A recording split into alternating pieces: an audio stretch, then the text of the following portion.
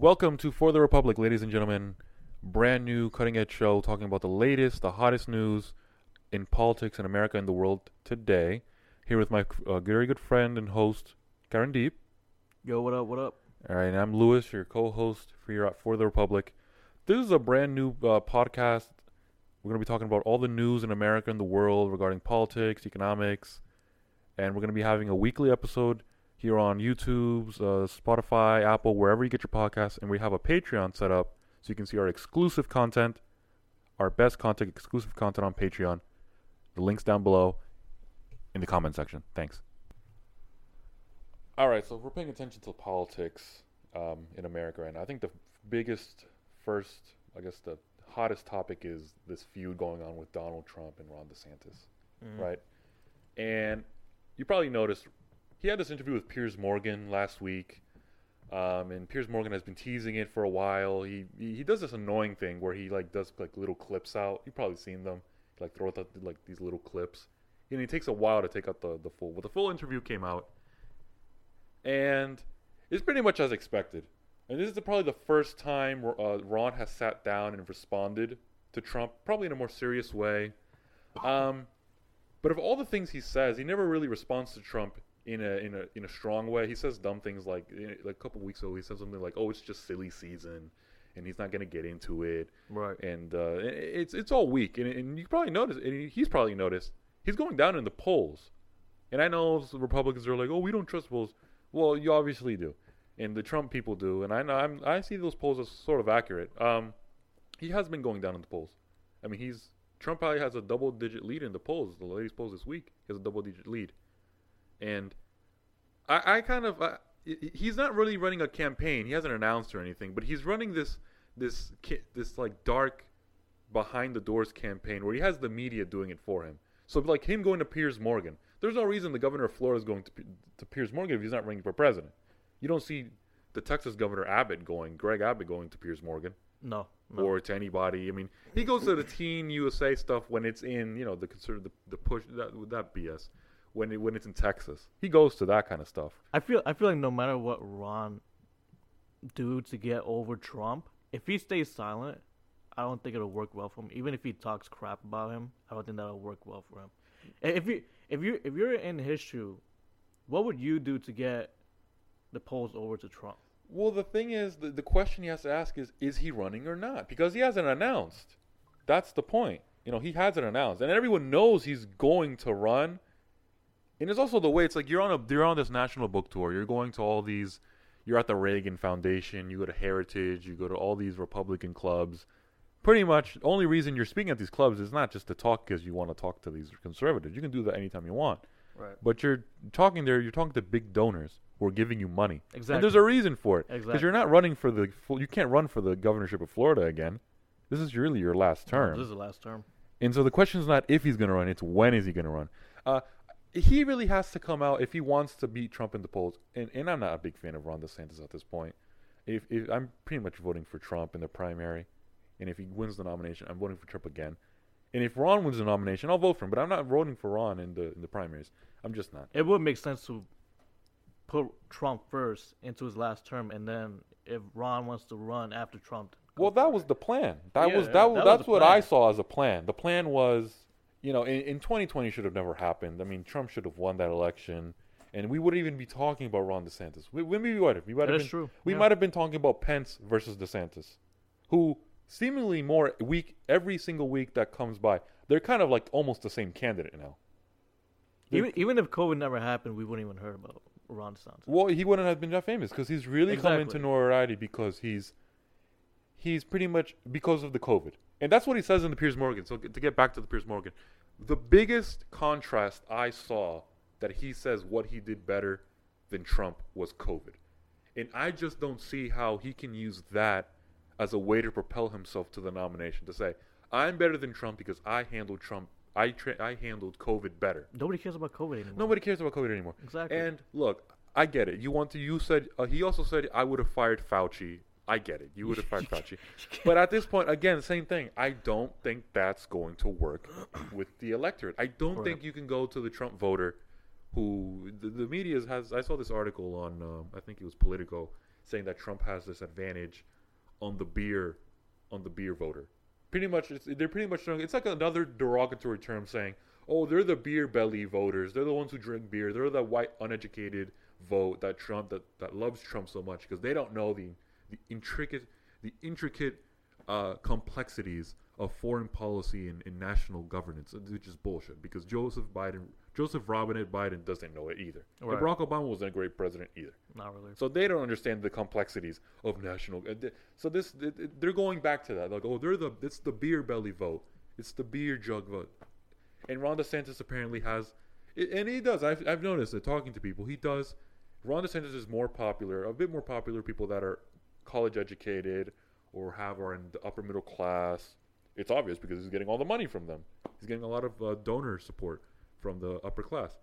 So, but using COVID, to get back to that, using COVID as your main policy victory against Trump, it's not going to work. It's not going to work. Especially if you're going after Trump.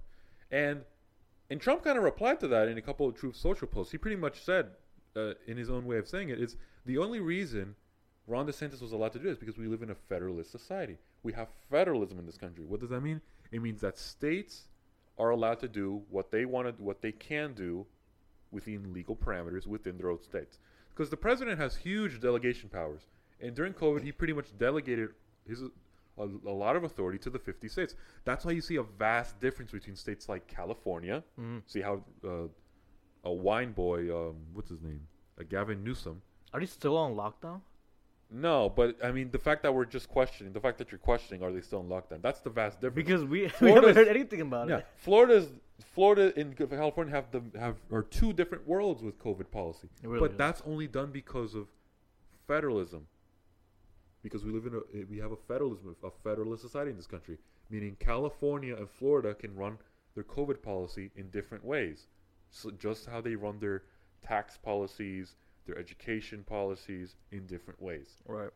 All right. That's the only big difference. And Trump pretty much nailed him over the head on it. And that's going to be the toughest part for Ron, because he doesn't seem like he wants to be aggressive, and I also don't think he can be aggressive.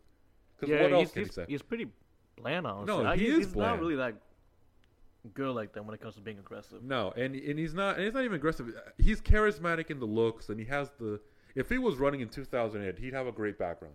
He's a Harvard graduated. He went to Harvard. Yeah. He has an Ivy League degree. He has a law degree. He went to West Point. He served in the military. He was a congressman and then became a governor. And he won this last governor's race by double digits. So he has a great resume if you just look at it on paper. Mm. Now, for 2008, if you put him, a popular governor, against Barack Obama, not really well known, had baggage, a senator from Illinois, that does well. But put the context in, we're not talking about he's in a primary with a former president who's eligible for the presidency again, who has a ton of support from the base, and still has a lot of movement. It was funny to me because, and this is related to the Piers Morgan, it's that Fox, Brian Kilmeade on Fox, he went down to Florida to this diner. I don't know if you saw it a couple weeks ago. No. And he was talking to everybody in the diner and pretty much saying, Trump or DeSantis. And everybody was saying Trump. And it's this other aspect of Ron and why I keep saying there's this shadow campaign behind the scenes. He hasn't announced, but everyone knows he's running, and they're doing his bidding for him. Same thing with the Ben Shapiro's, Matt Walsh from the Daily Wire. Daily Wire is just shilling. Even Matt Walsh? Matt Walsh really loves. Really? He really loves Ron DeSantis, and you can tell they're shilling for him.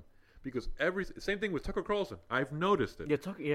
I've noticed it lately, and I noticed that it seems as if they're being ever since CPAC. I noticed that they're being forced to talk about Trump more, because beforehand they really weren't talking about him. It was kind of like this foregone conclusion. Yeah, he was running again, but they really weren't talking about him. It was really about Ron. They really have focused a lot on Ron DeSantis, and I get it. Ron's in office, so he has a record. But it's funny because Trump, the criticism against that Trump has against Ron DeSantis, it's kind of like a Democrat. It's as if what a Democrat should say. And it's funny because Trump could really be a Democrat and a Republican and be great at both. Oh yeah. He was on Truth Social after he said the thing about pretty much he was allowed to do what he did in Florida because of me. Mm-hmm. If you look at the data, Florida's 50th in education. It's ranked in the bottom slots in affordability. What is it right now? And education is 50th out of all 50 states, so it's like almost dead last. It's dead last. Oh wow. In education, affordability is like in the last section, the last percentage point. So it ranks on the bottom in affordability and they do have a problem with higher real estate prices. It's becoming really unaffordable in Florida now. Pretty much because everyone from California and the West is moving there. It's moving there. Yeah. Is moving there, so that drives up the price and it's making it unaffordable, and that's a real problem he's going to have. And look, if he runs for president and he wins and he leaves, that problem is going to be handed to the Republican that comes after him, because he won't be there. He won't take the blame for it, and he hasn't addressed that problem. He also has a rising crime problem. Florida has a rising crime problem. Yeah, sure. It's also because everyone's going there. Everyone's going there. And if you notice, everyone's going to vacation there. You just noticed what happened there in spring break. You just saw that. It's crazy, and that happens here in Jersey. What's that town? I think it's Long Branch, where all those kids go to fight. All those kids go on spring break, but really what they're doing is that they're just looking for They're looking for trouble. And I don't know if you ever see those videos online on IG or Twitter or Facebook. All these kids going on Long Branch, New Jersey. I think I've seen some. Yeah, you've seen them. They're fighting. The cops have to go. They have to set a curfew. The cops have to force everyone back in. All the kids want to fight them, and you know who they are. It's mostly Hispanic and mostly black kids, and that's what's happening in Florida. So they do have this problem. And Ron, and that's a really good criticism. Because what Ron is doing is going on these networks like Piers Morgan. When he goes he had this Q&A with Ben Shapiro, and he went to the Reagan Foundation and all these other institutes and these think tanks that are right wing. What he's doing is pretty much, it's like this. His biggest contrast, and he said it in the Piers Morgan interview, is leadership style. He called Trump self-absorbed, pretty much saying that there's a lot of drama, that the people that Trump put around himself weren't adequate, and that if Ron was president, not saying that he's going to be president, but if he was president, he wouldn't have done that. That if he was president, that everybody in his cabinet would be lockstep and barrel with him, 100% on his side, and focused on what he was trying to do. And it makes me laugh because I don't see that. No, that's not how it works. It's also, that's not going to put you up in the polls. Maybe with your electorate, the well-educated, upper middle class, maybe they like that. But guess what? You already have that vote in the back if you're on DeSantis. You're trying to cut into the Trump base, people like me. And I'm college educated. But the Trump base, I've supported Trump since 2016. I voted for him twice. I plan to do it a third time. And what his goal has to be, how am I going to get the rest of the Trump base? Because the Nikki Haley vote, he can get that vote. That's the neocon establishment vote, which is another problem with Ron. Is that the Trump base isn't liking him because every single week now, that goes further and further, he's showing himself to be a neocon. They're not liking Ron. I don't think the Trump base is liking Ron, and I see it more and more. I think every single time he does these interviews, he comes off as desanctimonious. This interview is desanctimonious. It's this snobby. I'm smarter than you, and you know it, and we all know it. I get things done, and it's this sort of like hidden arrogance that I'm smarter than you, I'm holier than thou. You guys do that, but I don't. It's like trying to portray himself as this perfect policy candidate. And it's funny because it reminds me of Elizabeth Warren in 2020. People like Bernie Sanders, Elizabeth Warren. Right. Elizabeth Warren used to go on these networks, and she used to come out and say, she had these like policy packets and these binders with these policies. And she used to say, "Oh, I have everything organized. I know exactly what I'm going to do in my cabinet." Do they even read it? I'm sure that she has her staff and she's written it up. But I just don't think that's going to win you over because nobody wants to hear that. You're not winning votes on who you have in your cabinet. Trump did not gain votes because he had Mike Pompeo as Secretary of State. He just didn't. He didn't do it. And I think it's an adequate criticism. You can criticize Trump. Because I know the neocons and the DeSantis voters are saying, well, that's the problem with the Trump vote. You can't criticize Trump. Oh, I have criticized Trump. I certainly have. I think there is a problem. I think the beginning of the problem with the Trump administration was the people that he put around them. But that's not the point. The point is that Ron is selling this image that he's going to get everything done or that Trump never got anything done. That's the other problem. That's there. But back to the view. Ron does have this problem. He's not going to be able to I don't think he's going to win the nomination. No. I just don't think so. And he hasn't even announced. I just don't see him winning the nomination. It might come close, though. It's not going to be a huge landslide. I think it'll come close. You think so? Probably a 70-30 or 60-40. No, that's a landslide. Yeah, 70-30 is definitely a landslide. Well, yeah, 70-30 Trump. 60-40. 60-40 is closer than you want, typically when you have a former president who's the leader of the party, which is also, the Republicans have this problem, but it's also like a benefit because there's this contrast.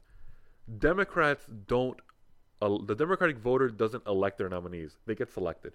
If you notice the last four primaries, probably outside of Barack Obama, really, Hillary should have been the nominee following this logic in 2008.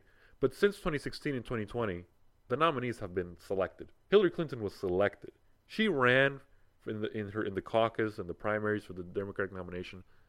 She ran against people like Bernie Sanders and Martin O'Malley. Right. Martin O'Malley was never going to be president. He might have been a vice presidential candidate, who I think would have been a better vice presidential ticket than Tim Kaine, who Hillary ended up choosing. Oh, you think so? I would have thought so, because I think Martin O'Malley was far more charismatic then. He was a governor. Anyways. But they're selected. Joe Biden was selected. We all knew when he got into the race, it was in the bag. These people like the Marianne Williamsons, the billionaire, the progressive billionaire, which is a weird mix. What's his name, Kane. All those people, they weren't going to win. They were just there really for fodder, just for entertainment. And they had this, and the Cory Bookers, the Kamala Harrises, the Tulsis, and I love Tulsis, but all those people, you knew they weren't going to win. The Pete Buttigieg's, the senator from Minnesota, Amy Klobuchar, they weren't going to win. Right. The Warrens, Now, the Warrens and the Sanders, they're more of a threat because they represent a different wing. They're the progressive wing. They're the socialist wing. They're that hard left that's really hijacked the party since 2016. Well, really since Barack Obama, because this idea that Barack Obama was a moderate is just a lie. Well, if you move aside Warren, Biden, and Hillary Clinton, who do you think will be the next Democrat nomination? If Joe Biden doesn't run in 2024, yeah, or after 2024, yeah, and they decided to pick a younger. I think it's Gavin Newsom. I think Gavin Newsom has been groomed to be the next. I think he's really I just don't see anybody else. I think 2020 helped kind of put people in their place. I don't think Cory Booker used to be seen as a presidential contender. Not anymore. I don't think they even got over 3%. I don't know. All those people got 1-2%, maybe 3%, but they never got any big votes because they never got any traction.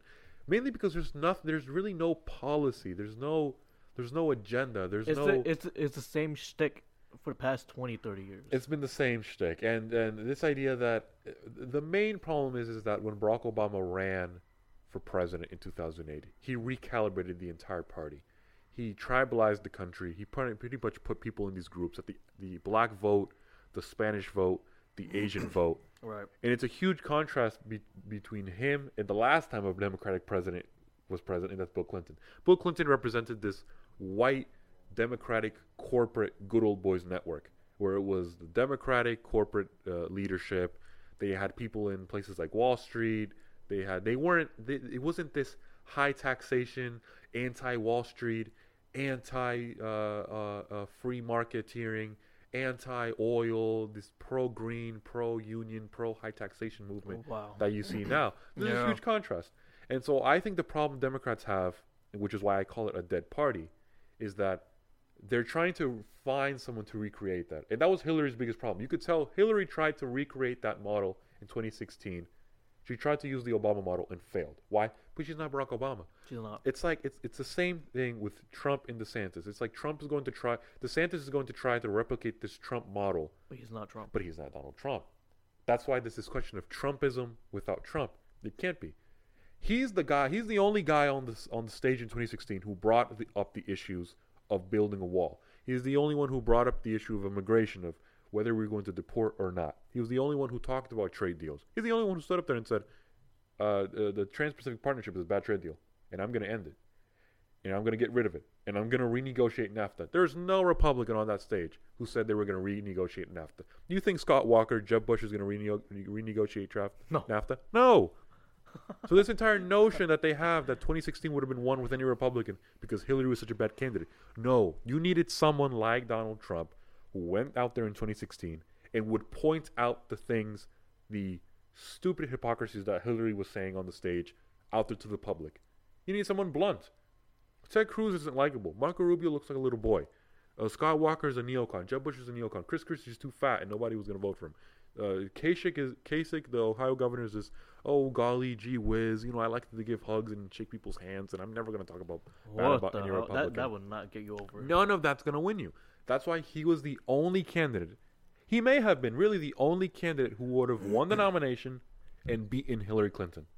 Or Bernie Sanders. Now, Bernie Sanders would have been a struggle because people in that, still even today, still can't associate. Yeah, Bernie Sanders has been a struggle. He's been far more popular than Hillary Clinton has, or a lot of these. I mean, he's probably still more popular than Biden. But like you said before, they've been selected. They've been selected. I feel like Bernie Sanders. Bernie Sanders would have been the first time in a long time he would have been chosen. Yeah, he would have been chosen, and that's a real struggle. That's a real struggle for the party. Is that they've been. 2020, I think, was a devil's bargain. Joe Biden the party made a devil's pact with the far left. They said, if you help us get over the hump and beat that man and beat Donald Trump, we'll lend you all the institutional support. We'll lend you the media. We'll give you the financing in Wall Street. We'll give you the financing in the financial sector. We'll give you every single power they have, which the Democratic Party does have in Washington. Right. They control the judicial system. They control the FBI, the CIA, the NSA. They control every single major institution, all the departments, the IRS, the postal office, the post office, even, if you don't think that matters. Obviously did in 2020 when we did the mail-ins. They lent all that support to the far left so that they would get Joe Biden over the hump. Because he's not really a person at this point. He's this corpse. He's this political corpse that's plopped up there and said, "Oh, just get us the finish line and get Trump out of there." That's what they did. And I think now they're in a quandary, mainly because Joe Biden is dead. I mean, he's not really. He doesn't seem alive. He's dead but popular. He's dead. He's dead, but and he supposedly got 81 million votes. I guess we'll go with that. And I'm pretty sure you know the amount of vacation days he's taken so far. I think you had his former press secretary Jen Psaki on MSNBC. I think he has the most vacation days. Well, Obama. I think Obama had. I don't think he has had that many yet. But not yet. But you saw. I don't know if you saw Jen Psaki, his former press secretary at MSNBC, when the banks collapsed. And he had this press conference at 9 a.m. in the morning. Right. She said it as if it was this grand thing to say, as if it was like this this funny, like, oh no, it was really a big deal. She's like, oh well, if he came out at 9 a.m. in the morning, it must be a really big deal because he's usually not up at 9 a.m. He's Joe Biden. He's a night owl. Everyone knows he is. I didn't owl. I didn't know you need a time shift to start. Well.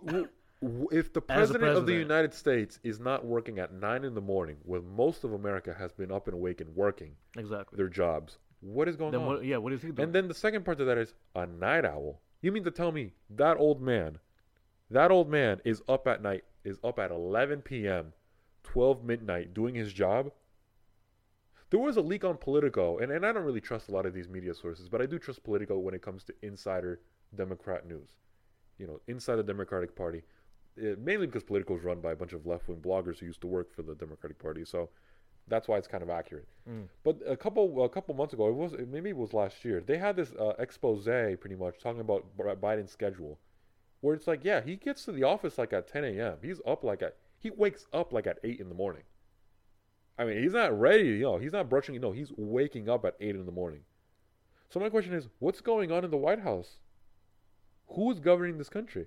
Because anybody who's paying attention, or with a brain, or without bias, knows he's not running this country. No. I used to say it was Ron Klain, the chief of staff that left. Ron Klain was the chief of staff. He was the chief of staff when he was vice president. And Ron Klain has this odd resume where he usually comes in but doesn't finish the term. So it's not the first time he's left. But I really thought that he was running the presidency. It just seemed like that. He was the shadow president. But I think it's this cabal. I think it's really this trinity or this cabal of people in the White House that are running it. I think it's Susan Rice, who's one of the most despicable women I've ever seen on TV. Really? She was a national security advisor for Barack Obama, and she's a woman that will lie in front of your face, have no regrets about it, and give you an attitude. She's like a Lori Lightfoot, but qualified in her area. Yeah. She's a despicable woman. You could find clips about her talking to the media, pretty much just lying to people about all the disasters they did in the Middle East and in Africa. It's her. It's definitely Jill Biden. I think Jill Biden has a huge influence in the White House. She's done half of his press conference too. Oh yeah, no, or speeches. Every time he does his little rallies and. I think in a rally, it's like a book club. Honestly. Yeah, it's more like a book club. Yeah, it's like a book club for senior citizens. There's nobody there. For him. She speaks for him. She guides him, and it's like this. And she does it in this like funny type of way, where it's like, "Oh, come here, Joe. Oh no, you're gonna walk here, shake his hand, and oh, it's great." Have you seen the meme where Joe Biden is speaking to everyone? But Biden is like right behind her, and then there's an ice cream truck. Oh yeah, and he like runs away. Yeah, I saw that. Yeah, ice cream truck. Yeah, I've seen that one. Yeah. But it's like accurate. It's like he's out of it. He's out of it. He's definitely out of it. We all know he's definitely out of the picture. Sometimes when he's done, he'll just look to the side and start shaking. Like, who the hell are you shaking? No, and you see these videos when he like walks away from the press conference and Secret Service is kind of guiding him. Yeah. And he like walks to the guy and then makes a right. There you go. Come that way, please. He like walks on the lawn. Like there's this video. He was like they were trying to like push him or like guide him along like the sidewalk, and he just walks into like the lawn. Yeah, he just kept going. And he goes through these bushes to walk into the lawn. I'm like, this man is definitely out of it. And he was in Canada this week talking to Trudeau, Fidel Castro's secret son. And they were just talking about Ukraine and Russia, and he started whispering again. And he was like, they asked him like, are you concerned that Russia and China had a meeting? And he says, how many times do you think Russia and China have had meetings? And then he whispered, he's like, a lot of them. And I was like, why are you whispering? Did he really? Yeah, he whispered. I haven't seen the whole thing. So yeah, I've only seen like clips. He whispered into the mic, and I'm like, why are you whispering? Is anybody going to go to this old man and tell him stop whispering? But again, it's like, can you really say anything to him?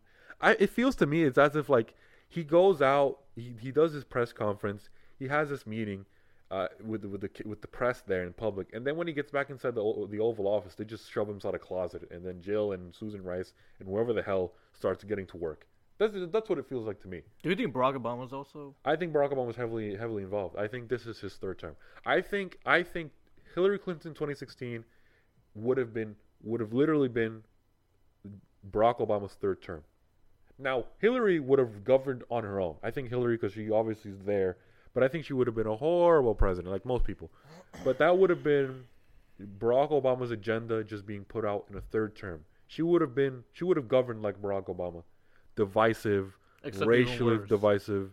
Yeah, worse than Biden, mainly especially because... with foreign policies, yeah. The foreign policies, I mean, it could be worse. I mean, we wouldn't even be talking about a Ukraine war. Why? Not because it wouldn't have happened, because it would have already happened. We would be talking about Taiwan. We would be talking about the North Korea bombing South Korea. People don't remember at this point. And conservatives are doing this, just to get back to DeSantis. Conservatives are making this fatal mistake. I think one that if we look in history, we made at one point in 1988 when George Herbert Walker Bush became president. I think George Herbert Walker Bush and Ron DeSantis are very analogous. I think I can make this analogy. I can see that, yeah. And because Ronald Reagan and Trump are very similar. They were both outsiders. I mean, people like to romanticize Ronald Reagan now, but he was disliked. He was disliked by the establishment. What was he doing before he became president? Well, he was the governor of California. Okay. And he ran for president in 1976, and he lost to Gerald Ford in a hung convention. And at that convention, he pretty much handed his support to Gerald Ford. I mean, and George Bush was essentially that George Bush worked for Gerald Ford, and Gerald Ford was essentially a longtime congressman from Michigan. He was an establishment man. Okay. He was in the establishment. George Bush, the same thing. He had key posts like national security advisor. He worked in the Defense Department. He was a CIA director for a while. They were both this establishment. Ronald Reagan represented this Barry Goldwater wing, this socially conservative, fiscally conservative, hard conservative wing of the party that was really about 30%, 40% of the party. But it wasn't getting any traction because it was very divisive. Barry Goldwater had run for president in 1964 against Lyndon Baines Johnson, LBJ, and got wiped out. Right. Barry Goldwater got wiped out by LBJ.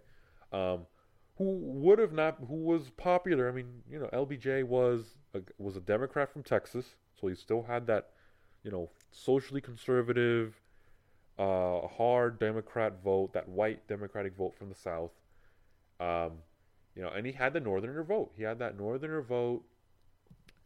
He had the black vote at the time. Democrats had the black vote since FDR.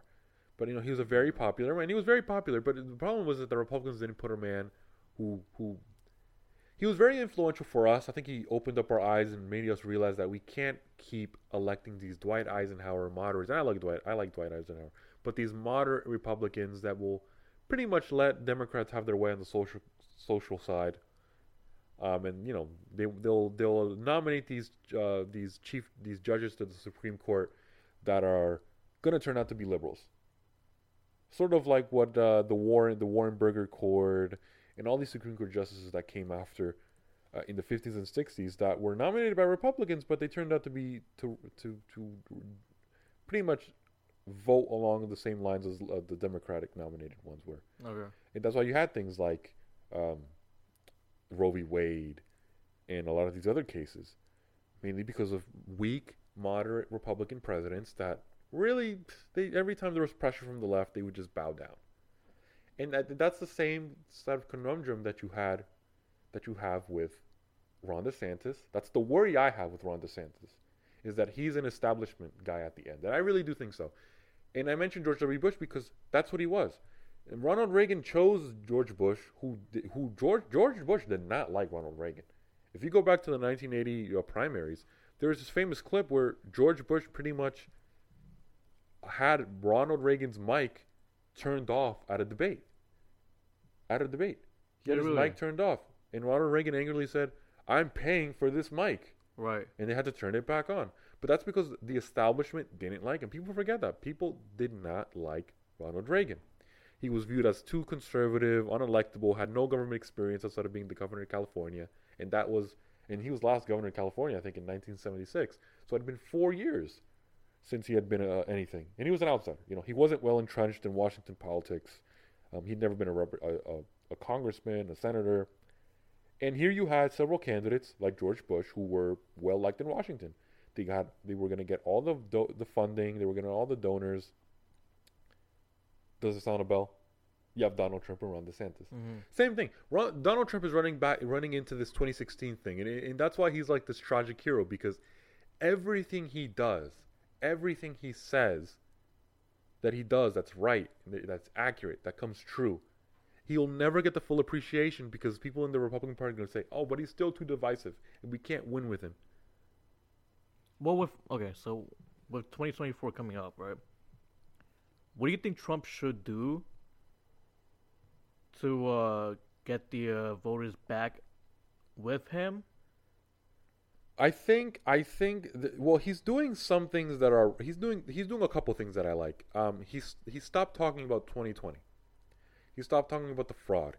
He stopped talking about it was stolen. We're gonna go. He did have this line in CPAC that I'm your redemption.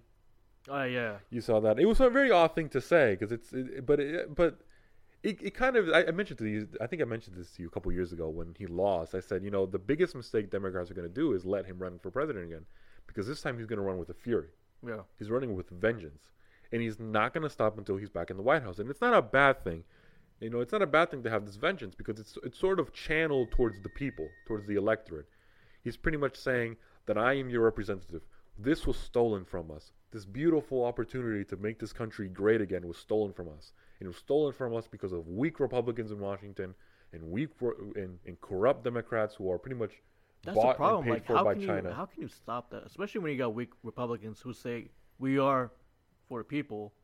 Yeah, they're not doing it. No, they're not doing it. They're just sitting there just to get the paycheck, and that's it. They're just sitting there. They're getting all the news time, and that's why I think people are tired of these hearings. That's why this Congress. That's why you saw this.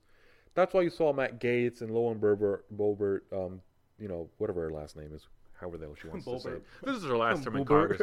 This is her last term in Congress anyway. I don't think a lot of Republican voters like the fact that they held up Kevin McCarthy being the Speaker of the House for 16 votes. 16 times they tried. I think 16 times they tried to vote for Kevin McCarthy. Yeah, the whole thing was so and it failed. childish. It was such a circus because a lot of them didn't want to say why they were doing it. They were saying it because we're with the people and we're going to support the people. And Did Matt Gaetz vote for Trump? Yeah, Matt Gaetz nominated Trump, and then you had people like Boebert saying, "Well, Donald Trump is wrong, and he should just stick to what he's doing." It's like, lady, you do realize you owe your entire political career to Trump.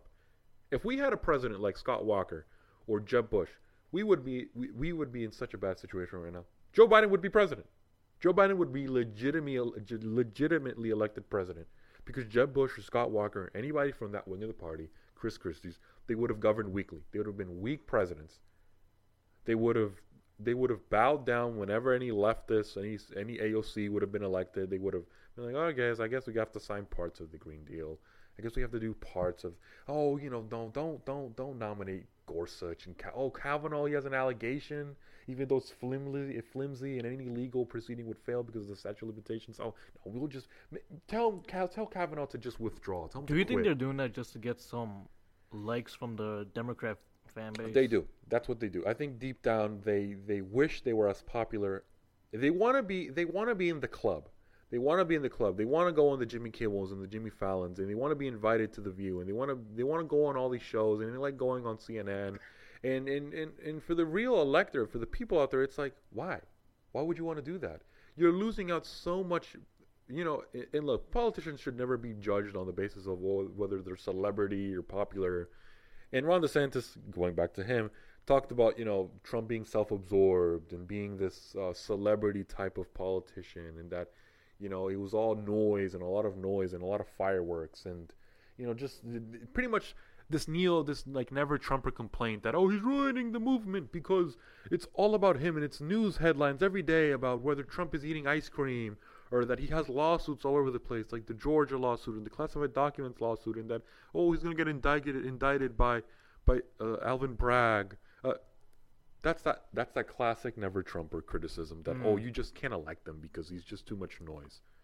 It's this rewriting of history. It's this rewriting of history as if Republican presidents back in the day or presidents back in the day didn't have any noise or baggage on them. Wrong? Yeah. John Kennedy used to have nudist pool parties in the White House pool. He used to be nude. He used to be naked and have his staff out there naked with him in the White House pool. He used to pretty much go commando in the White House. Lyndon Baines Johnson used to take out his cock in the middle of meetings and say, "You bet Ho Chi Minh doesn't have one like mine." I heard about that. Yeah, he used to do that in meetings. He used to take a piss in the bathroom, and he would make his staff come in and record him speaking as he was taking a piss in the bathroom. Okay, weird. It's just this weird thing. It's just like this power-hungry, odd type of governing, this weird type of person. And then they say, well, Trump is crude, he's crass, he's just too Machiavellian. He screams at the press. He says fake news. He calls Kim Jong-un fat. He calls Mika from Morning Joe, and then he says, she has a busted lip, all the Botox in her face. It's this thing, that's too much for them. But when Barack Obama goes overseas and says, the problem with the American people is that they're lazy. They don't want to leave their country. They feel as if they know everything and that they've seen everything. In a sense, he used to go on the world stage and pretty much say everything except decadent, which is what China and Russia see as decadent, kind of playing the cards as this ridiculous thing. And the problem is that Ron is trying to create the same celebrity for himself. He's trying to create this thing that, look at me, I'm holier than thou. What he does wrong, I would never do. I would never have this porn star lawsuit. And he said that in the press conference. He attacked Trump in the press conference. Oh, yeah, he did. And I don't know the Ron supporters are saying how, you Trumpers always say, you guys are deranged, and you always support him blindly because you say, in his moment of need. Well, yeah, this is the clear-cut moment. You're the governor of Florida. If there are indictments and Donald Trump is in Florida, they're going to ask you to extradite him to New York.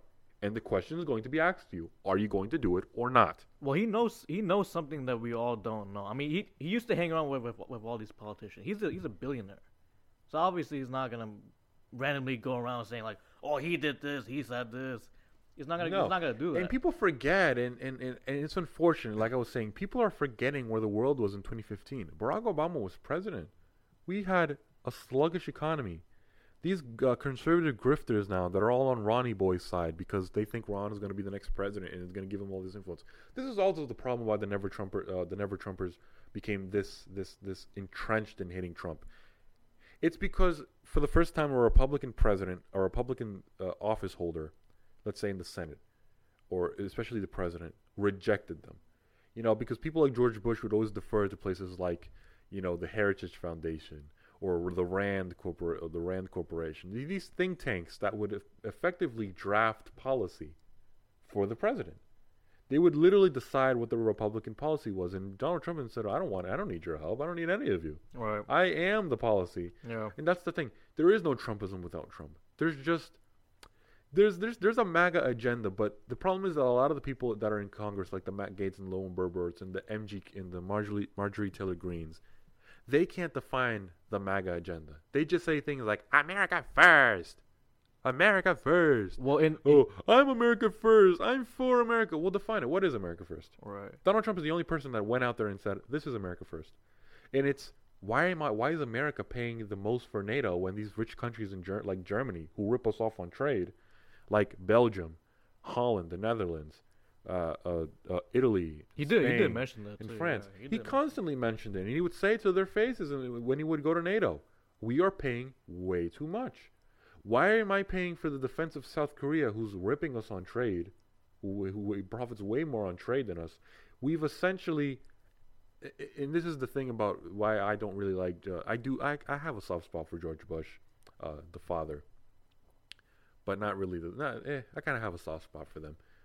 But the problem was that they were part of the wing of the Republican Party, the weak wing, that joined Democrats in the intellectual bourgeoisie, you could call them, that without giving the people a vote, the people who would be most affected by this, the people in the heartland and the Rust Belt, like the Pennsylvanias, the Ohios, Indianas, Kentuckys, all across the country, in the heartland, they essentially said, we're going to export, we're going to mortgage our current economic prosperity in America, our domestic production, which is a lot of GDP, in the terms of 7-8% GDP. Mm-hmm. We're going to mortgage that and export it to East Asia on the flimsical whim that if we give places like China, Singapore, Vietnam, all these countries in Southeast Asia that are impoverished and under the specter of communism, that they're going to move away from communism, that they're going to become liberal democracies. That was the idea, that if those countries are economically feasible, that if they have economic prosperity, they will become liberal democracies. You'll see people in the streets protesting against totalitarianism. Well, guess what? Sweetheart? None of that happened. No. China is still communist and authoritarian today as it was then. Singapore still has. I showed you, I think, a couple months ago, all these countries in East Asia, Vietnam, Malaysia, Indonesia. All these countries seem to are uniparty governments. There are several political parties, but they all lean left. And the ones that are in power are hard left. Or if they're not hard left, they're being bullied or governed by hard left parties. Right. People in China are going to say, oh, but there's not just the CCP in Peking, China, which is Beijing. There's all these countries that govern from Peking. It's not just the CCP. There's the people from Hong Kong. There's the people from Tibet. But they're all allied. Yeah, when you go into you can check Wikipedia. If you all check it out, they're all allied to the CCP. Yeah, I remember it's the same thing. These are all uniparty governments. I was shocked by that. Yeah, that's and people don't know this. They say, "Oh, China, they're those Chinese people there. They need our help because they're in the rice fields." No. Those are tigers, and they don't like us. And the fact that we're giving them our affluence, they're saying, these people are so wealthy, they're so powerful. Why are they, how weak are they that they come to help someone that doesn't like them? Because they know they don't like us, and they know that. China says, we don't like you. We don't like your way of life. We don't like the free market. The fact that it's like the famous thing when Hitler came back from meeting Chamberlain in Versailles, and pretty much said the Germans were so happy. He's like, that Chamberlain guy, Neville Chamberlain, we just love that guy. He just gave us all of Poland He pretty much said, if you take more land, it's fine, but just don't cross that boundary. He gave Neville Chamberlain gave up, let Hitler take Poland, France and Poland, mainly because and Hitler pretty much in his mind, and that's that way of thinking that, and it's really dominant in that part of the world, that Eastern European, Asian part of the world, this strong leader, this authoritarian leader that grabs things by the helm and dictates to the people. And those countries kind of like that. I think that's a realization that Washington doesn't have, is that maybe those countries like having fascist leaders. Maybe they like having dictators. I think France is going through the same thing. Well, France is going through a different problem. We'll talk about that another time. But France is going through a different problem because France is a huge, not really a welfare state, but there's a huge entitlements program. They can retire at the age of 55 or even 40. They have they have free health insurance. But back to this, is that we're running into this problem where we're pretty much there's no deterrence. So when Hitler went with Chamberlain and saw that we were giving everything up and saw that pretty much France and Great Britain, two big powers at the time, were letting him have all this territory, he was saying it's so weak. They have all this power, and then why is he doing this? How dare he? Who's saying this? Hitler in his mind is saying, these guys are so powerful, and they're just letting me have this. Oh yeah, they're just letting me have this. It's so weak. Yeah. It's so weak. And so he goes back to Germany, and the people in the party are saying, that Neville guy, you must really like him. And Hitler says, no, I hate him. Next time I'm going to see him, I'm going to shove that umbrella. I'm going to knock him over the head with that umbrella of his. That stupid umbrella of his. What is it? He's so weak. He has the strongest navy, one of the strongest armies in the world. It's this great imperial power throughout the world, and he's just handing me the territory. Mm-hmm. Doesn't he know what I'm going to do? But it's because people in that part of the world, and we're in that mindset right now, which is why we can't afford to have Ron DeSantis. Is that these great powers, because we don't want war, because it's this tragedy. We look back in these past conflicts with a tragic view. We regret them. The Great Britain and France, they looked at World War I and they saw the millions of people that died. The twos and threes of millions of people. Not just civilians, but soldiers that died in that trench warfare. Right. That they said, we can't go through another war. We have to do all it takes to prevent one. And Hitler is saying, what are you talking about? Yeah. You're stronger than me. You have a navy. Germany was forced to not have a navy after World War II in the Treaty of Versailles. We were told to pay you this huge amount of money, and you're just telling me that I can take that land again? You're so weak. You're looking back on your past with sadness, with sorrow, and that's what we're doing, and that's really the effect of Barack Obama, and we can't afford to do that. We can't afford to have Ron DeSantis. My biggest point is, Ron DeSantis, he can go out there and he can have these all these policies, and he's like, I have all the policies, I'm not going to have any drama, and people are going to be in line in my administration, and my Secretary of State is going to be in line with what I want. That's not going to win you the presidency. Yeah, it's not going to win. That's not going to go with any Trump voter. They don't care. People, the Democratic Party, and you saw that with Elizabeth Warren. That's why she didn't win. And it's not the best analogy, but it's sort of the same thing. He gives off this vibe. That's why the sanctimonious is such a great nickname. And Donald Trump is like the best nickname giver ever for like his political opponents. It's like the sanctimonious. And he called them like Meatball Ron the other day. Oh yeah, which is hilarious because he's like making fun of the fact that he was chubby and now he's skinny. Right. And he's like, and he accused him of being like this gay groomer at one point, which is odd. I didn't understand that reference. No, I didn't get it either. And that what would you do if these women came out and accused you from something you probably did so many years ago, kind of insinuating that Ron might have this baggage from his high school or college years, that he might have this baggage. I don't know. But De Sanctimonious is this really great nickname for him because that's what's coming off every week, every day. That's what's coming off from him. Every time he keeps continuing to have the media campaign for him. Every time he has these wannabe intellectuals and wannabe know-it-alls like Ben Shapiro and the Matt Walshes and the Andrew Clavins and all these people. Candace Owens has been kind of pro-DeSantis, but she's kind of iffy on it. And she's kind of, and she's in she's like 50-50? I think she's either way, but I think it's mainly for the grift. It's like, if he wins, I got to go with him, and if Trump wins, I got to go with him. It's mainly for the grift. All of these people are there mainly for the grift. It's the Ben Shapiros mainly for the grift, mainly because they want to profit off it, and they profit off of all of this that's going on. They don't have a stake in it. They don't care. They're very wealthy. They're very wealthy. Oh yeah.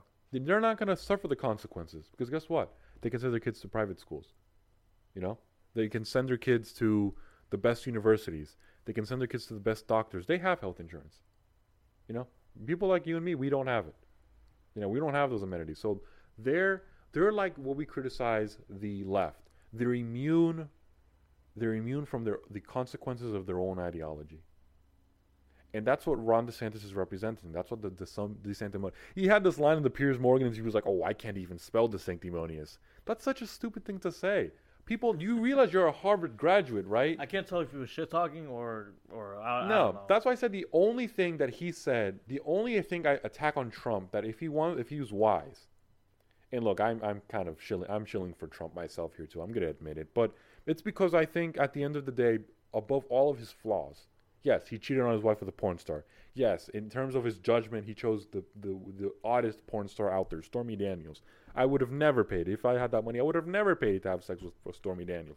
And then pay her not to have sex, pay her not to talk about it? That's the worst deal ever. But especially if it's $130,000. Yeah, that's just ridiculous. And then, but the biggest criticism, I think the strongest critique that Ron had in that interview, that out of all the things he's ever said, like silly season or the Reagan mandate that thou shalt not speak ill of any Republican. That's ridiculous. Mm-hmm. You know, the biggest critique is call me anything you want, but at the end of the day, you call me a winner.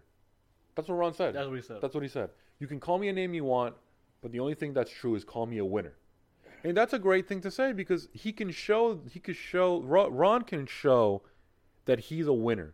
Because because there was a red wave in Florida, because he won by double digits, he's become a very popular governor, he's become a very popular figure in the conservative movement. The problem for Ron is that people don't know him outside. And when you want to get known outside of the conservative movement in the national stage, Trump has that because Trump was a household name before he ran for president. Oh yeah. So people know Everyone Donald Trump. Knew him, yeah. But people know about him. People in New York, they know him. People in New Jersey, they know him. People in Pennsylvania, they know him. And also, he had the Celebrity Apprentice. People know this eccentric billionaire who lives in the skyscraper in central Manhattan, who, you know, he owned the Miss USA, he owned the Miss Universe contests. You know, he was well known. People knew him. Ron DeSantis is running into the problem that because he has the media campaign, and Roger Stone, he was with Patrick Bet-David, he talked about this a lot. And it's very important. I think it was a very key thing. Ron doesn't really do interviews outside the conservative networks. Oh, no, he doesn't. He doesn't do anything he doesn't go on CNN. He doesn't go on CBS. He doesn't go on MSNBC. And I get it. Look. Not even The View. He doesn't go on The View. Look, these are... And Trump hasn't gone on The View. But Trump Jr. went on The View. You know, and look. And he did he really? Yeah, Trump Jr. I think went on The View. I remember seeing him. He was on The View at one point. Oh, I want to check it out. You don't have to go on NBC all the time. But one of Donald Trump's key attributes is that, you know, it's that, you know, we say he's a warrior, right? The reason he's a warrior is that because he takes it to him. He's not like Joe Biden who runs from the press. Donald Trump, every time he was going to get on that helicopter or that plane, or every time he was at a press conference, he confronted Jim Acosta. He talked to CBS. He talked to NBC. He talked to MSNBC. He took questions from the New York Times. And yeah, he called them fake news. He said that. Yeah. But he would take their questions. He would say, "You're ridiculous. Why would I do that?" He said all those things. Ron DeSantis is going to find the challenges that you can't just buddy up with Newsmax and Fox News and Piers Morgan, who's really just doing it because he wants the views. Let's not get it twisted, folks. Piers Morgan's only doing because he wants the views. You see now, he has this like spat with Trump now because he wants the views. That's why. That's the only reason he's doing it. So Ron's running into the problem is that you can't keep talking to the same people. Well, in terms of policies, what do you think Ron should do if he wants to go over Trump if he ever runs? I think he has to stop being so wish-washy in Ukraine. I think he's trying to have it both ways. This week, he told Piers Morgan that Tucker Carlson apparently, and Tucker kind of attacked him for being wishy-washy on it. He said that Tucker kind of took his words out of context. That he wasn't trying to say that Ukraine and Russia wasn't just a simple border war. Which is kind of what it is. It is a conflict over borders. Russia is trying to expand its borders into Ukraine. It's trying to go back to before 1991. It's trying to reclaim that Ukraine will not be part of the West. It will be a buffer zone, but Russia doesn't want it to be a buffer zone anymore. It wants it to be Russian territory. He pretty much told Piers Morgan that, oh no, Tucker took me out of context, and Tucker kind of hit back at him like, what are you talking about? You can't have it both ways. That's another problem. I also think his insistence on being close to the establishment Republicans. He's getting all these endorsements from Lindsey Graham and Scott Walker and Jeb Bush, importantly. So he's getting this blessing from the Bush family and from the Mitch McConnell. Mitch McConnell seems to like him a lot. I think distancing himself from it. I also think that his attempts to want to cut Social Security and Medicare and Medicaid are going to hurt him in the long run. Really? I don't think Donald Trump's the only one who says that. No, we're going to fund it. Yeah. He's the only one saying that. No, you can't. You'd be ridiculous. That's electoral suicide. If you come out and tell these 35-year-olds and 25-year-olds like you and me that you're not gonna have the same Social Security benefits that your parents had, because now you're not gonna retire at 62, which is the minimum age of retirement. You have to retire at 70. A lot of people are gonna say, "Oh hell no! Yeah, that's fun. Oh no, you're not. I'm gonna retire at 62 or 65 like my dad did." Exactly. What are you doing? And I also agree, because Trump is the only one who said it. The problem isn't the money, the taxation that we're taking it. The problem is the spending. We have so much discretionary spending. We keep sending money to all these countries. Donald Trump's the only one who pointed out foreign spending. He said, no, we have to cut back on that. I love this line from Senator Kennedy from Louisiana. He told Tucker one time, he's like, why do we have to send money to countries that hate us? They should be able to hate us for free. Ooh. They should be able to hate us for free. Why am I sending money to East Asia? Why am I sending to countries in Africa like the Congo? The Congo is pretty much taking billions of dollars from China. It's letting China run the ramage through his country using African labor, which is pretty much the equivalent of slave labor, and bringing all these Chinese workers in to take all the natural resources. China is literally hoarding gold in Africa. Africa is literally a colony of China now. I think Russia and China are it's mainly China. It's mainly China. They're collecting all these natural resources, and mainly because China has the labor to do it. It can send people there for free. Mostly everybody that works in the Chinese economy works for the CCP. All the people that own businesses are directly or indirectly owned by the CCP in Peking, the capital of China. And so we have this problem where we're sending money out, and then we end up saying, "Oh, we can't fund our programs." Well, we just sent $16 billion to Ukraine, or we're sending $5 billion to Ukraine. You're telling me we can't fund Social Security? We can't. Why can't we inject $16 billion into Social Security? I think they had a problem with Why Trump not? wanting to fund a wall for the. He wanted to fund the wall for. He wanted like $4 billion, and they sent. And they said it was too much money. You can't do that. That's way too much money. How dare you do that? And he even gave the Democrats a deal. Well, you love immigrants so much. Well, I'll give you DACA. You can legalize DACA, put it into federal code, codify it, but give me my wall, and give me my border enforcement. Was that even a good idea? Oh, it's a deal. Well, it's a deal. You know why it's a good idea? Because he says if you reject it, I'll show you I'll show you for what you really are. You're just politicians using immigrants to oppose me. Okay. And if you give me my deal, I'll let you have DACA. That's only gonna help a couple 100,000 people. There's like about 15 million undocumented immigrants in this country. I feel like businessmen like him should. The businesses like him make this shit. A lot of people like that. A lot of people think that way. Business people should, because by the way, the presidency isn't a legislative position. That's what senators do. Senators make laws. A president is a chief executive, meaning he has to govern. He has to manage. It's an administration. It's an administrative role. It's like your supervisor. Not everyone knows that. Yeah. Well, people forget that because the president has so much influence on policy now.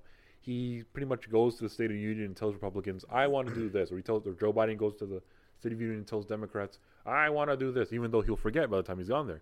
But yeah, but that's what it transformed into. I think for the last 30 years it's been transformed. Actually, I'd say this: what happened is that the role of the presidency changed in 1932 when FDR became president. Really, because we expanded the federal government to levels we would have never seen before. If you took somebody from 1910 and told them, okay, that's your government right there, that whole apparatus, the Department of Education, Department of Health and Human Services, a Department of Defense, a Department of the Treasury, Department of Commerce, Department of State. You showed them all those things. They'd be like, what the heck? We only had a couple departments. When I was in 1910, we had the Department of War. It wasn't the Department of Defense, it was the Department of War. Right. And we didn't have this huge army with this like administrative state. You know what I'm saying? Where we had all these departments like a separate army, in an Air Force, in a Navy, in a Space Force. We didn't have that. The army was governed, this military was governed by the Department of War. The border used to be, we didn't even have a Homeland Security Department. We didn't have that. The border used to be managed by the Department of Defense. And there used to be the enforcement used to be in the Department of Defense, and the legal apparatus that governed the border used to be in the Justice Department. And then after 9/11, we turned it into this huge apparatus. Oh yeah. And so the government has expanded radically since 1932, mainly because of FDR. FDR is really the ideological predecessor of LBJ, Barack Obama, Bill Clinton. He's the ideological predecessor. He's the man who set up the system so that they could operate. And Republicans have been operating in that construct. And so every time you have a primary, I hear these ridiculous things like Trump has said something now. He says, I'm going to get rid of the Department of Energy. I'm going to get rid of the Department of Education. And they're realistic proposals, but I just don't think that they're going to pass. I don't think that they have It's not going to work well on paper. I don't think... I don't know how. I don't think it's gonna pass. Mainly because of Republicans that are very iffy for change. A lot of them are conservative in the way the country governs, but aren't socially conservative when they vote. Even though if it did pass, well, let's say, what would happen? Yeah, like if let's say you want to do something about the Department of Education. States can fund that, right? Well, that's the big question. Who handles the money? Exactly. So you would probably have to delegate that to some department like the Treasury or the Department of Commerce, Department of Treasury. They would have to come out and say, we're going to handle the dollars that are fixated towards state departments of education throughout the country. But it's also not just that. It's that he wants to he has this new thing that he's going to make school choice free, and he wants to make it free federally for the entire country. He wants parents to decide their own thing. Anyways, back to Ron DeSantis, because you're telling me about you asked me what does Trump want to do policy-wise. What would Ron should do policy-wise? What Ron should do? Well, I talked about Ukraine. I also talked about his eerie and not so comforting buddying relationship with the establishment. It's also part of that where he wants to do these type of things like defund the departments and things like that. But he doesn't really have his own agenda. He's kind of running on the MAGA agenda. Same thing with the other people. Before all of this drama turned out, before the midterms, we all looked at him as Biden called Trump the MAGA king. Oh yeah, that was it's funny because it kind of fits. It kind of fits, but it's not a derogatory term. It's not a bad thing to say. It's like, are you trying to insult him? It's like you need lessons on if you want to insult him. I mean, I'll work for him. Ron was viewed as like this he was like the heir apparent. He was like the prince of MAGA. He was like Donald Trump's understudy. I mean, I remember seeing these photos of the two together in 2020, 2021, 2019. And I was like, yeah, no, that's our replacement. That's the guy.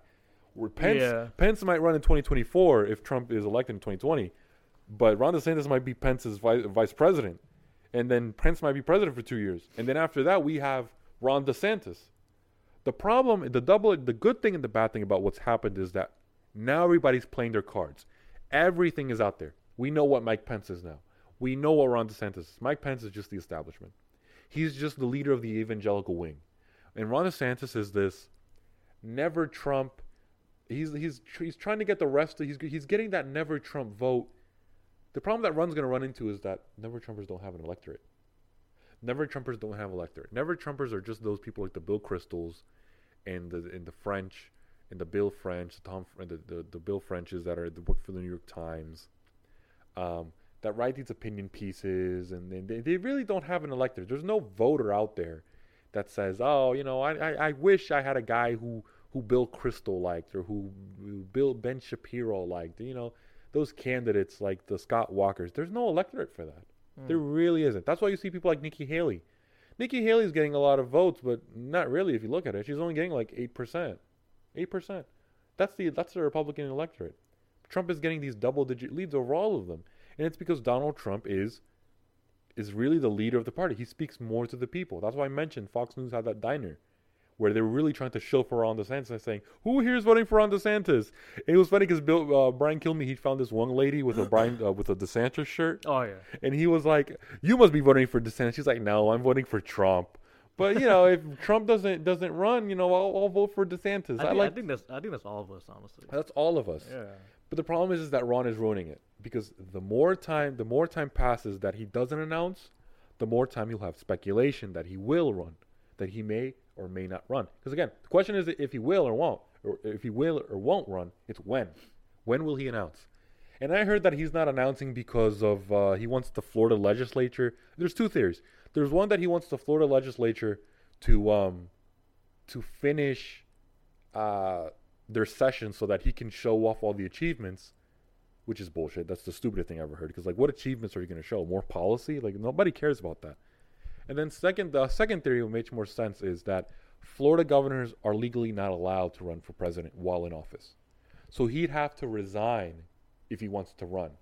Apparently, the idea is that because there's a Republican Senate and a Republican House in Florida, they're going to make a law so that he would be allowed to run for president and be the Florida governor. Some states have that. Like New Jersey has that. Chris Christie ran for governor, but ran for president, but he was governor of the state.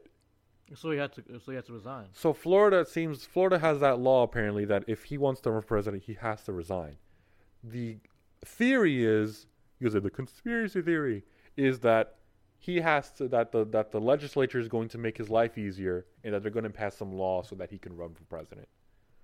The other one is that this other one, but I don't think people listen to it much, is that he just won a re-election bid in Florida, Ron. Oh, yeah. So, the fact that he might less than a year out is going to say, all right, goodbye guys, I'm leaving.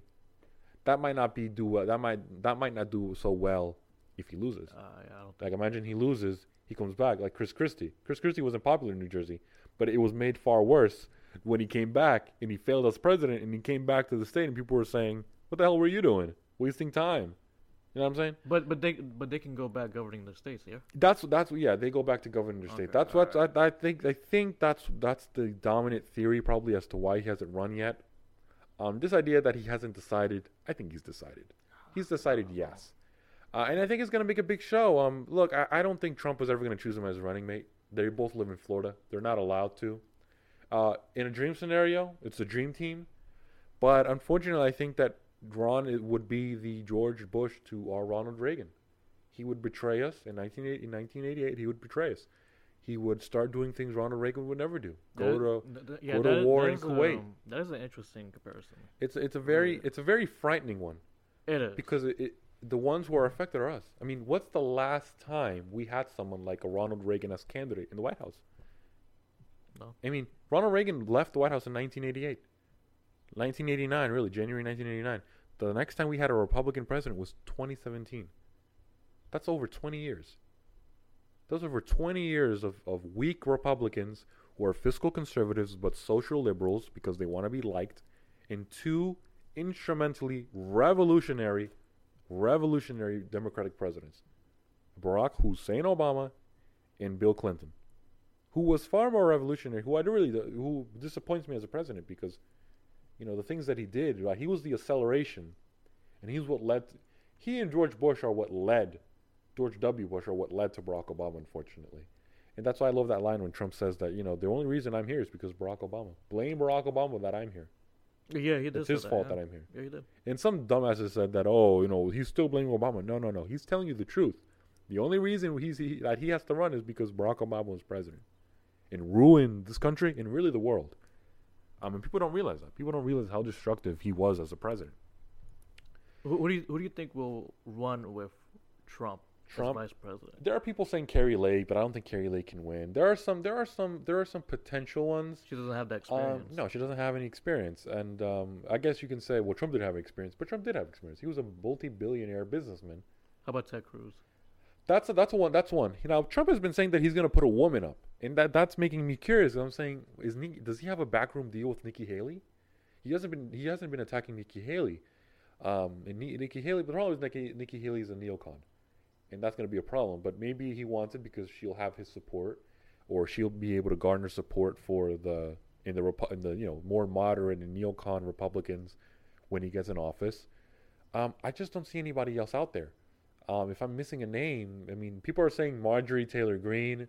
That would be horrible. I don't know about that. No. She's just insane. I like her, but I can't see that. No, that's what happens.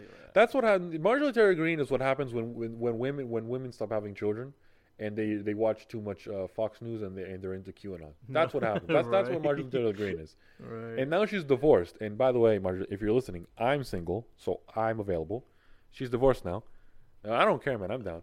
And I'm down. But no, I just don't see that. I don't see her as electorally available, and I don't know who else is out there. I mean, are there any senators? Maybe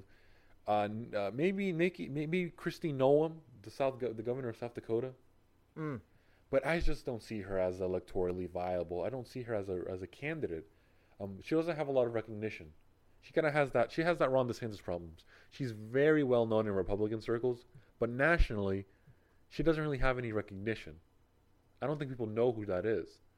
Who was the woman that was running during the 2016? The women? Yeah. It was Carly Fiorina, who does her. not like Donald Trump. She does not like him at all.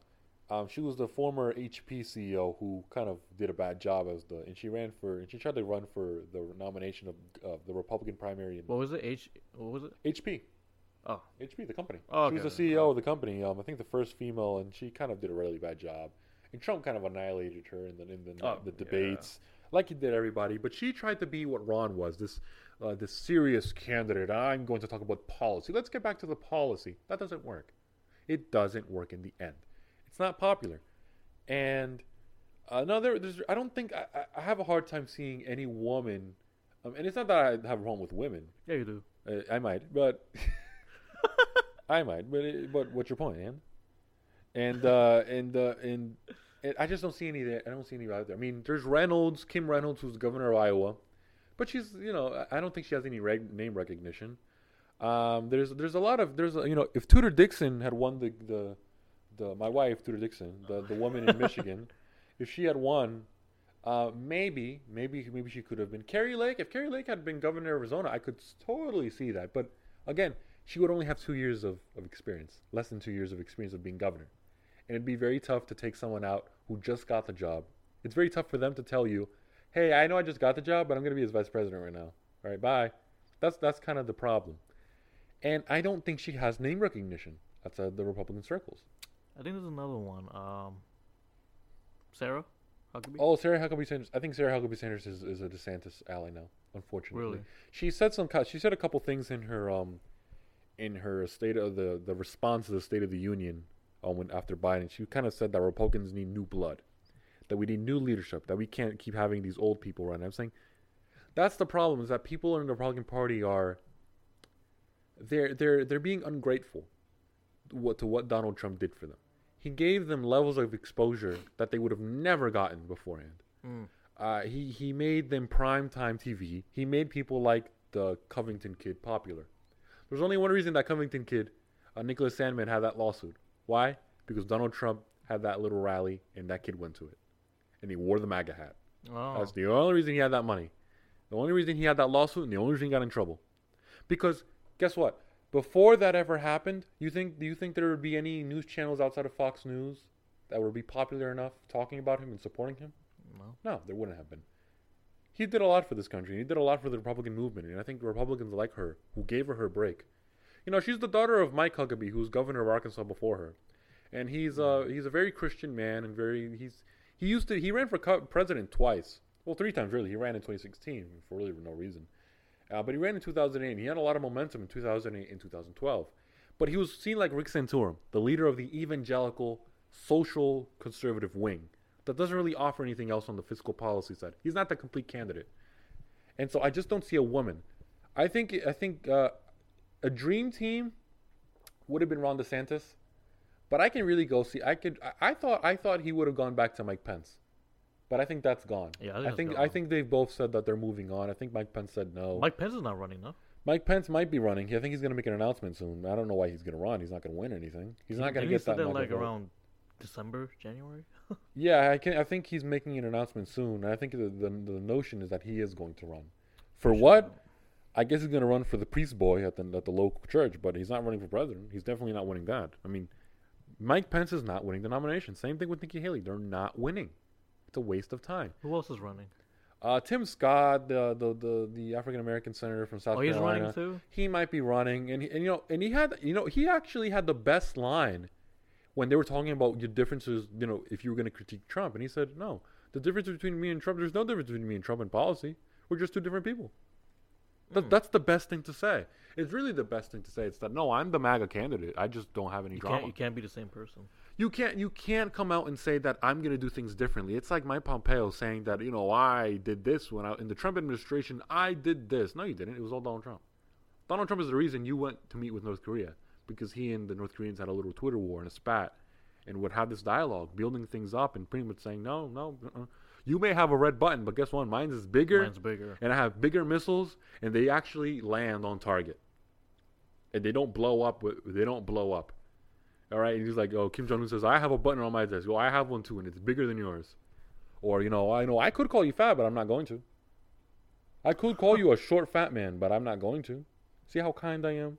But he just tweeted it to the world. I don't want that. I don't want kindness. He just said that. No, yeah, but Trump's saying, like, I could be so polite to you. I could call you I could be so mean. I could call you a short, fat little man, but I am not. I'm not going to. He just did, though. It's such a funny thing. Ron DeSantis can't do that. He's going to do the same thing that Bill Clinton did and George Bush did. Oh, we're going to send envoys, and we're going to send Jimmy Carter, and we're going to send Bill Clinton to North Korea to talk, and we're going to have dialogue, and we're going to have constructive dialogues. No. They don't want that. They don't want that because they know as soon as you do that, they're going to play around. They're going to ask you for money. Right. They're going to ask you for leeway because they know you're weak. They know you don't want confrontation. You just want to talk and have a dialogue and professional diplomatic communications. That doesn't work. That, frankly, doesn't work.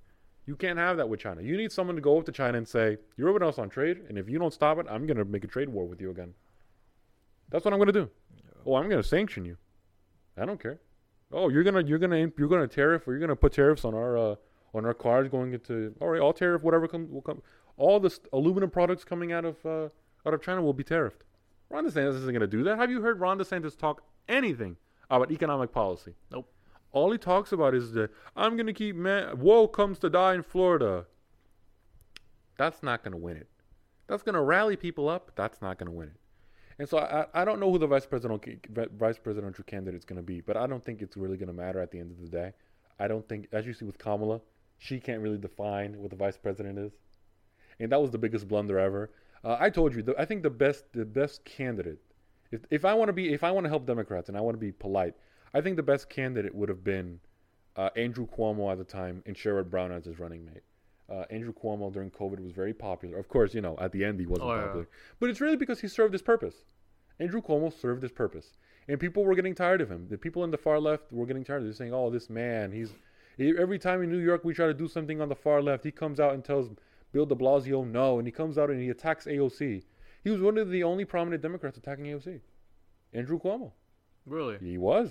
He was attacking Bill de Blasio. He was saying, you can't do that. You have to fix crime. You can't let homeless people out there. You're ruining the city.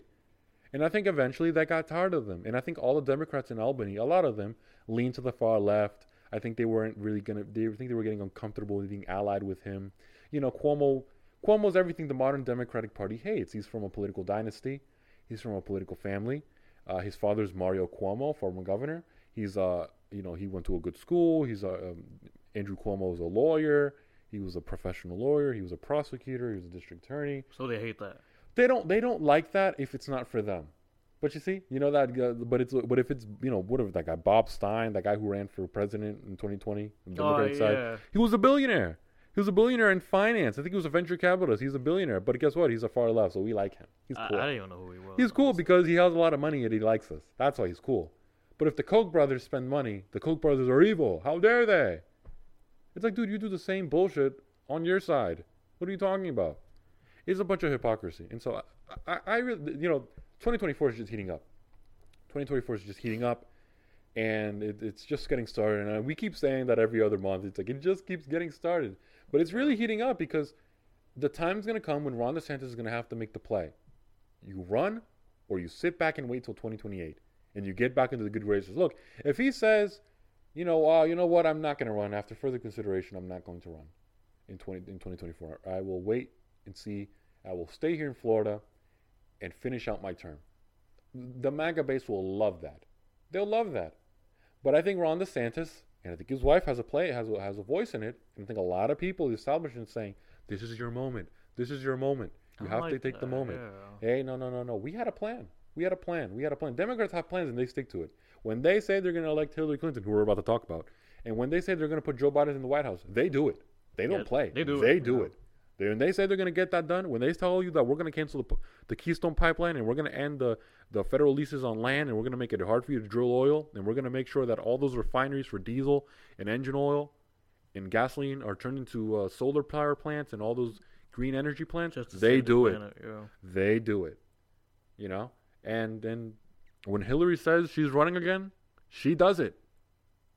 She does it because she's running to be the professor at the University of Austin. Yeah, whatever happened to the University? Whatever happened to the University of Austin? Before we talk about Hillary, whatever happened to that? You remember that, the University of Austin with Barry Weiss and the Weinsteins? Yeah, I do remember you mentioned that to me. Yeah, they were going to teach people how to trade Bitcoin. Wait, what? You don't remember that? I remember you mentioned about University of Austin, but I didn't know what was the main goal. Well, they were going to be a university, but you could be not woke and be against gay people, and you can. Just to trade Bitcoin. No, I don't know. I'm just joking, but no, it was going to be this university. It was going to be this university where they're going to be like anti-woke, and it was going to be called the University of Austin. Remember that time where everybody was moving to Austin last year, like literally the summer? Right. They came up with this dumb idea. They were like, we're going to open Barry Weiss. He used to work at the New York Times before she got canceled. And I think it was Brett Weinstein and the Weinsteins and Lex Friedman. They were going to be part of this university. I think it was going to be online. I don't even know if they were going to give out degrees. It's going to be the same thing as PragerU, which isn't even an actual university. You remember? No. They were going to have this thing, and they were going to teach courses. It was going to be we're going to teach real education, but we're not going to be woke, which is so what are you going to do? Yeah, what are you going to do? What are we learning here? It's is this actually patriotism? It's it was anti-trans 101. You're at the university. I imagine you being there. What if can I throw a trans person in a dumpster? Can I throw rocks at gay people? Is that what that means? Maybe they shouldn't say it out loud. Well, their main point. Well, they haven't said a thing. It's are they gonna have? We're gonna be anti-woke. We're gonna be anti-trans. We're gonna be anti-woke. Well, they said they're gonna be anti-woke, but I'm just imagining is it gonna be what if I'm a student there? Am I gonna bully people? Am I gonna bully the trans people? Can I throw trans people in a dumpster? Huh. It's a serious question. If you want to go ahead. I will. That's up to you. You won't. And you can do all of that at the University of Austin. But Hillary Clinton is working at Columbia University. Did you see that? No. You didn't see that? Well, there's this trailer they made, which is hilarious. It's hilarious because it's terrible. And I think we'll pull it up. And she's going to be the professor. She has this course where she's going to be teaching... Inside the Situation Room is the course. It's going to be an intro into what was it really like when I was inside the White House and I worked for Barack Obama. And I'm your professor, Hillary. I don't know how to do Hillary's voice. Hillary Clinton. and we're going to teach you when we were in the Situation Room and what really happens in there when things when we killed Bin Laden. What do you mean we? You didn't do anything. You were just watching it on the TV. You were watching it on TV, yeah. You didn't see the photo? It was just a bunch of people in just small room watching the Situation Room, just watching the TV. And she died. And she just has she has her face over her. She's it's just that's all you were doing. You weren't doing anything.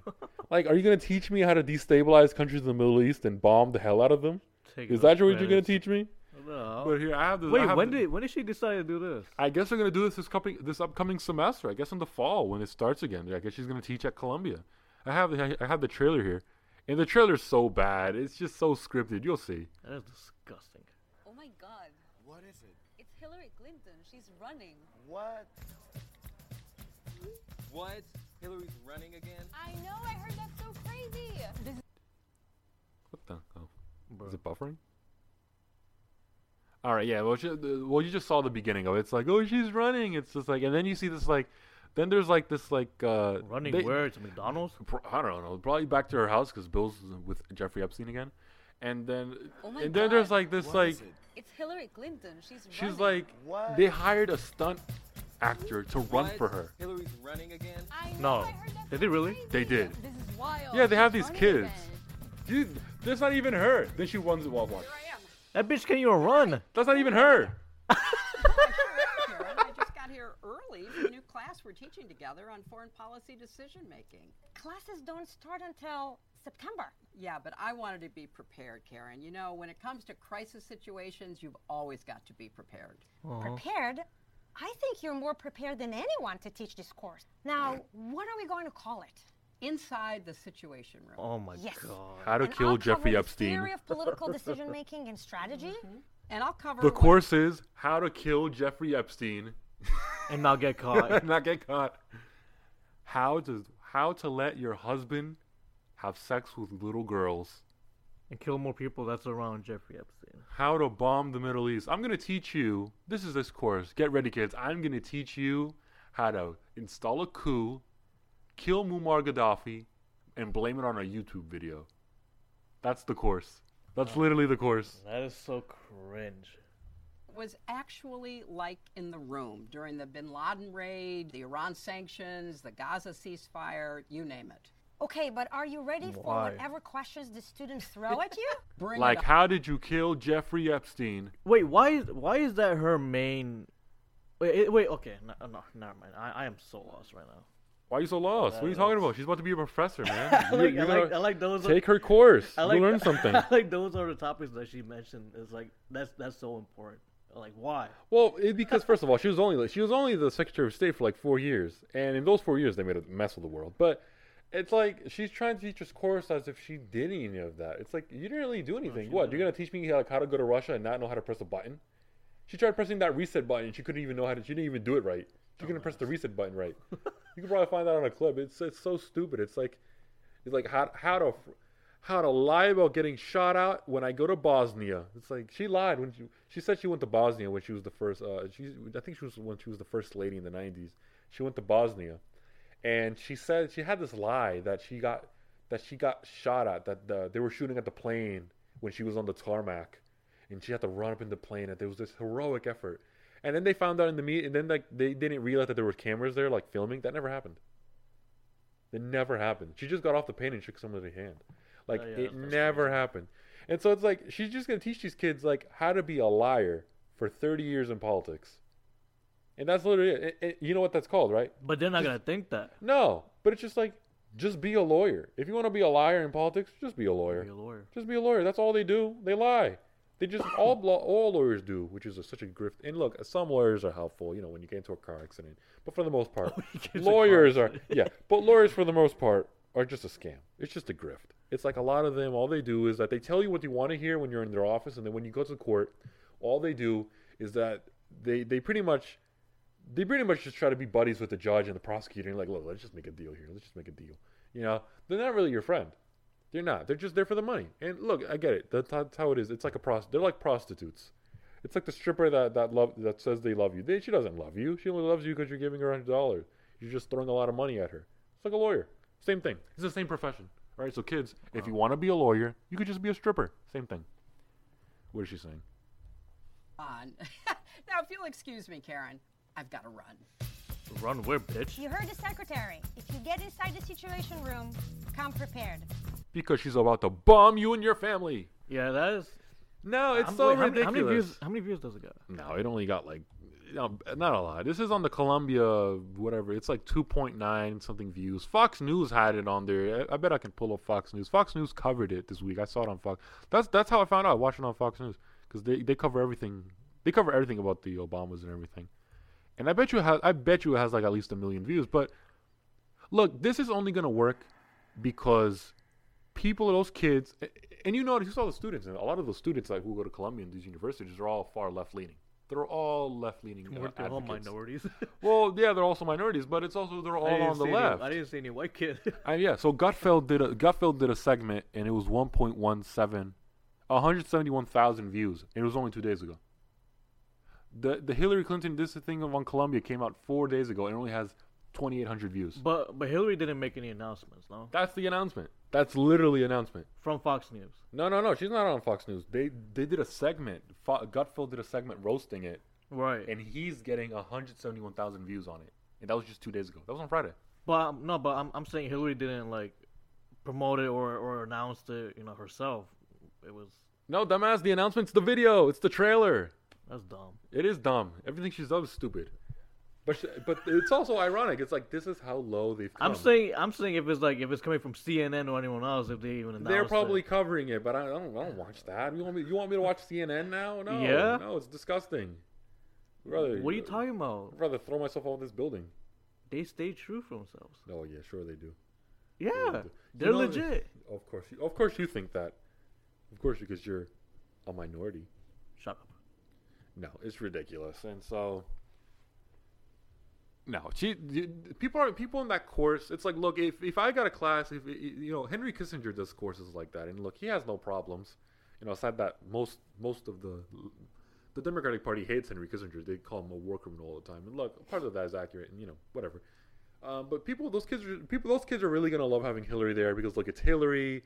She was a first lady. She's married She's all to about women. she killed gays. Jeffrey Epstein. And she kills Jeffrey, but it's okay. It's okay when she does it, but people are gonna like that because it's that celebrity thing. I'm getting taught by a celebrity. It's Hillary Clinton. She was a presidential candidate. She was a senator. She was a secretary of state. Yeah. Those kids are gonna feel as if they like that. They're gonna be in awe of her. They're like, oh my god, that's Hillary Clinton. But by the end of that course, that professor and her, and of course the other professor's name is Karen, of course. Wow. Yeah, of course. I am kind of speechless. Of course, it's Karen. It's Professor Karen and Hillary Clinton. I wonder how long this will last. Oh no, they're gonna hate each other by the end. By the end of the semester, they're gonna be like killing each other. I want to know whose idea is this. It can't be just Hillary. It probably was Hillary. Well, the university probably came to her and was like, "Are you open to doing this? Do you think you could do this? Are you open to it?" And they were probably just But that's what I was gonna get to. It's just a sign of how low they were going to. Because back in 2016, you remember, before 2016, if you remember, the Clinton Foundation was getting donations from everybody. Everywhere, yeah. They were getting $100,000, $500,000. They were getting speaking fees from Chase, from Wells Fargo, from Goldman Sachs for $2 million, $5 million. She just has to set her. She's probably gonna get paid $60,000, $100,000 for this. $100,000. That's all she's going to be making. She has to be there. And she's still lost. But that's how sad it is. This woman is now resorting to doing that. That's how low they are. But you know what, guys? You guys aren't as low. If you guys don't want to end up like Hillary Clinton, I suggest you like this video, subscribe, check out our Patreon. Our Patreon is at patreon.com/4 the Republic. I suggest you do that. Subscribe, donate. Check out all our clips, our videos, and you won't end up like Hillary Clinton or be dead like Jeffrey Epstein. Just make sure you don't kill yourselves, all right? Also, don't kill yourselves, all right? Love you. Talk to you guys soon.